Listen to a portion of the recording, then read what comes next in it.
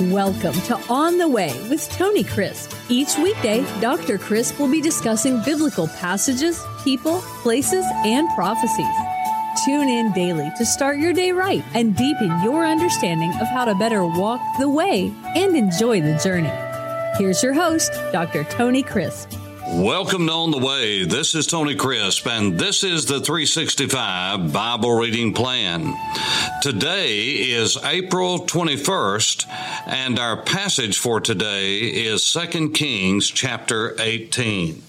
2 Kings 18, 19, and 20 are phenomenal chapters in the Word of God. I understand that all the Bible is the Word of God, but there are some parts that are really just more relevant and are more exciting to read and really explain the great story of God.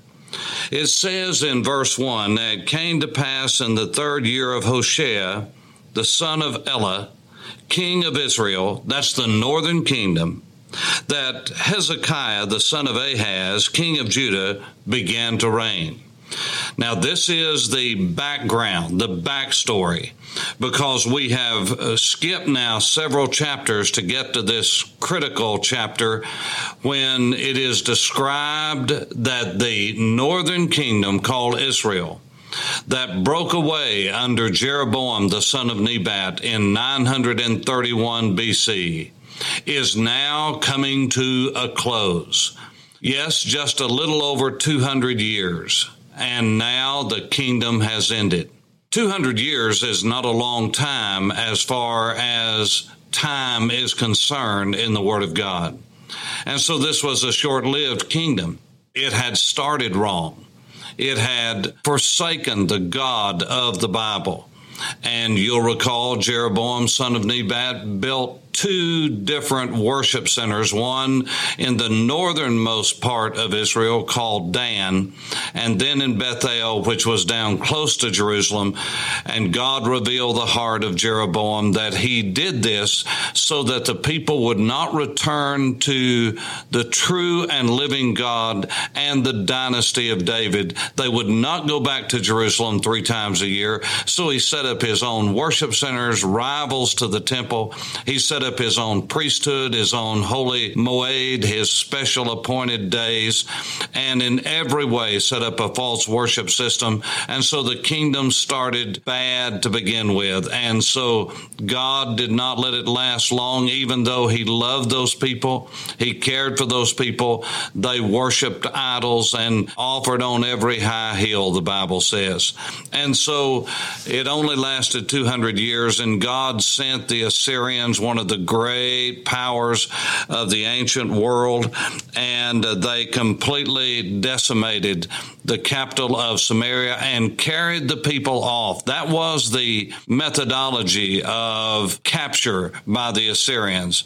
Unlike the Babylonians, who took everyone lock, stock, and barrel back to the land between the rivers, Mesopotamia, the strategy of the Assyrians was to come in, bring in peoples from other places they'd captured, mingle the people, take out 90%, leave only 10%, hence decimating them. So therefore, no one knew each other. There were not long family lines. There were different languages. And so it would take years and years, decades, to get people organized in order to rebel. And this was the strategy of the Assyrians, unlike the Babylonians and certainly unlike the Persians, which we'll read about in Ezra, Nehemiah, and Esther. And so the kingdom fell, and the Bible says that Hezekiah, the son of Ahaz, king of Judah, began to reign. He was 25 years old when he became king, and he reigned 29 years in Jerusalem. His mother's name was Abi. Abiyah was her name, but they called her short Abi, just like we call Abby someone who usually is named Abigail or something of that sort. And so Abi was the daughter of Zechariah. He, that is Hezekiah, did what was right in the sight of the Lord according to all that his father David had done. Isn't it amazing that God measured good or bad kings according to King David, whether they walked in the ways of their father David? It is equally amazing that when we study leadership in our great schools of leadership across America, that David's life is rarely studied.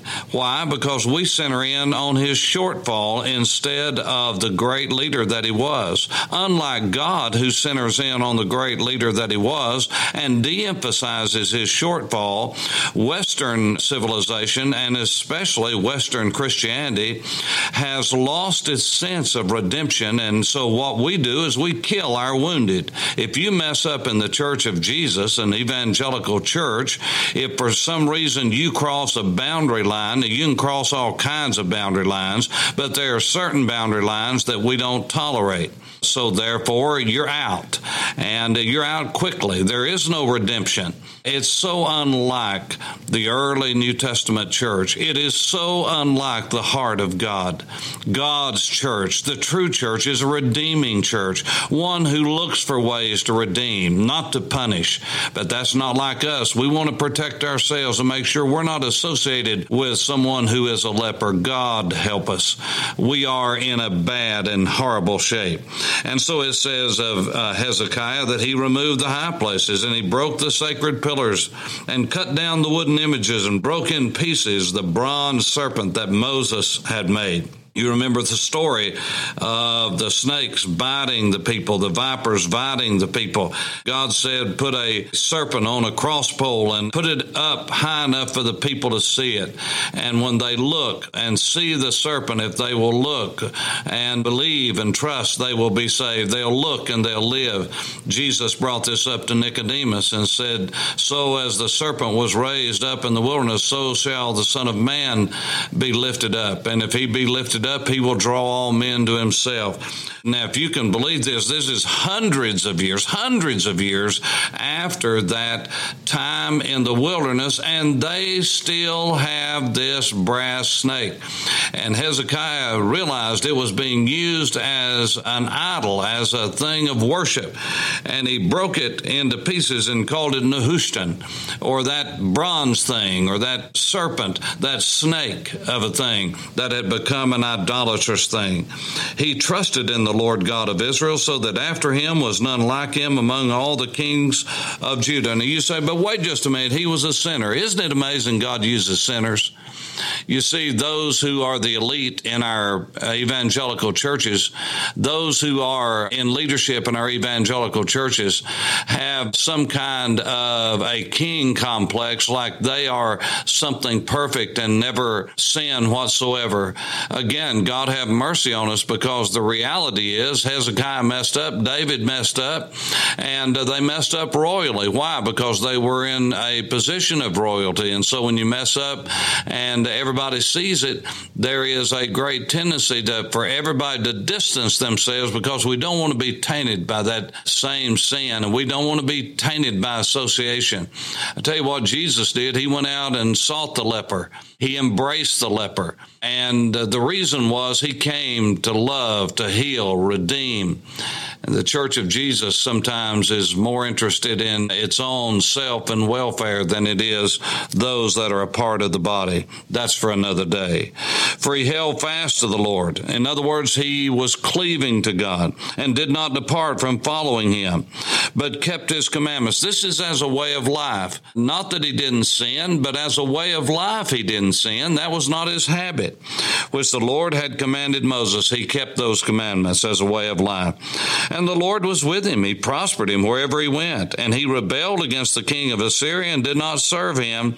And he had subdued the Philistines as far as Gaza and his territory, from the watchtower to the fortified city. It's amazing. Still today, I can take you to Beersheba in the Negev and show you the great fortifications that Hezekiah built even there, that are still with us some 2,800 years later. They are there as the day that he built them, almost 3,000 years ago. Now it came to pass in the 4th year of King Hezekiah, which was the 7th year of Hoshea, the son of Elah, king of Israel, that Shalmaneser, king of Assyria, came up against Samaria, besieged it. And at the end of 3 years, he took it in the 6th year of Hezekiah, that is the 9th year of Hoshea, king of Israel, Samaria was taken. In other words, the northern capital fell. Then the king of Assyria carried Israel away captive to Assyria and put them in Hala by the Habor, the river of Gozan, and in the cities of the Medes, because they did not obey the voice of the Lord their God, but transgressed his covenant, and all that Moses, the servant of the Lord, had commanded, they would neither hear nor do them. And so in the 14th year of King Hezekiah, Sennacherib, the king of Assyria, came up against all the fortified cities of Judah and took them. Then Hezekiah, the king of Judah, sent to the king of Assyria at Lachish, is where he was. He said, I've done wrong, turn away from me. Whatever you impose on me, I will pay. And he went on and tried to appease this king. It didn't work. He even scraped the gold off of the doors of the temple, and it didn't work. It wasn't enough. Then the king of Assyria sent the Tartan, the Rabsaris, and the Rabshakeh. Now, these were not men's names, but positions. That was the commander-in-chief, the chief officer, and the governor. And sent them up to Hezekiah, up to Jerusalem. When they had come up, they went and stood by the aqueduct of the upper pool, which was on the highway to the fuller's field. Now remember, the Bible is a Jewish book written by Jews, to Jews, primarily for Jews, and every Bible writer from Moses to John assumed that the people to whom they were writing understood the language, the history, the geography, the cultural context of the day. And that's what we're reading about. We don't know where all of that was, but everyone that was reading this did. And when he had called to the king Eliakim, the son of Hilkiah, who was over the household, Shebna, the scribe, that is the secretary, and Joah, the son of Asaph, the recorder, came out to them. Then the Rabshakeh said to them, say to Hezekiah, thus says the great king, the king of Assyria, what confidence is this in which you trust? You speak of having plans and power of war, but they are mere words. That's just lip service. In whom do you trust that you rebel against me? Now look, you are trusting in the staff of this broken reed, Egypt, on which if a man leads, it will go into his hand. In other words, it's going to break off and stab him in the hand. This Pharaoh king of Egypt that you're trusting in. But if you say to me, we trust in the Lord our God, is not he whose high places and whose altars Hezekiah has taken away? See, they knew nothing about the true and the living God. And said to Judah and Jerusalem, you shall worship before this altar in Jerusalem. Now, therefore, I urge you, give a pledge to my master, the king of Syria, and I will give you 2,000 horses if you are able on your part to put riders on them. In other words, I'll give you some horses and I'll give you some chariots, and you don't even have enough people that are of fighting age to even sit on these. And so he was just mocking Hezekiah and the true and living God. How then will you repel one captain, the least of my master's servants, and put your trust in Egypt for chariots and horsemen? Have I now come up without the Lord against this place to destroy it? The Lord is the one who sent me. The Lord is the one who said to me, go up against this land and destroy it. Then Eliakim, the son of Hilkiah, Shebna, and Joah said to the Rabshakeh, please speak to your servants in Aramaic, that is their language, for we understand it. They were multilingual. And do not speak to us in Hebrew in the hearing of the people who are on the wall. In other words, he said, quit speaking in Hebrew. You're scaring the people. And the Rabshakeh said to them, has my master sent me to your master and to you to speak these words, and not to the men who sit on the wall, who will eat and drink their own waste with you? So he said, you're going to try to stop me from talking to these people. I want them to hear. They're going to be eating their own dung. They're going to be drinking their own urine. And he goes on to say that specifically. And he said, who do you think God is? He's not big enough to stop my master. And so the scripture says that it came about that when all of this was said, that the people held their peace, verse 36, and answered him not a word, for the king's commandment was, do not answer him. And so all of a sudden they began to tear their clothes. Now here's the situation. Tomorrow we're going to look at chapter 19 and see who has the final say, because it's not Sennacherib. It is not Shalmaneser. It is not any Assyrian king. It is God Almighty, because God always has the last say, and we will see in the next chapter that Hezekiah does exactly what he should have done to begin with, and that is fall on his face before God and beg for God's deliverance and God's mercy. Why does it always have to come to this, to where we are at the end of our rope before we turn to God? Why don't we turn to God to begin with? This is the pattern of humanity, and the things that were written aforetime about the Jews were written for our learning and our admonition, according to Romans 15 and verse 4. And so we need to take instruction from this. What had happened? The people that had come down from the northern kingdom, they knew that they were going to be destroyed, and so they fled. All of those who could, they fled to the south. So many came from the other 10 tribes down to Jerusalem. They occupied the western hill. For those of you who have been in Israel with me, you know that is where all of the area of Herod the Great's palace was, and the area where Jesus would have had the Last Supper, that western hill.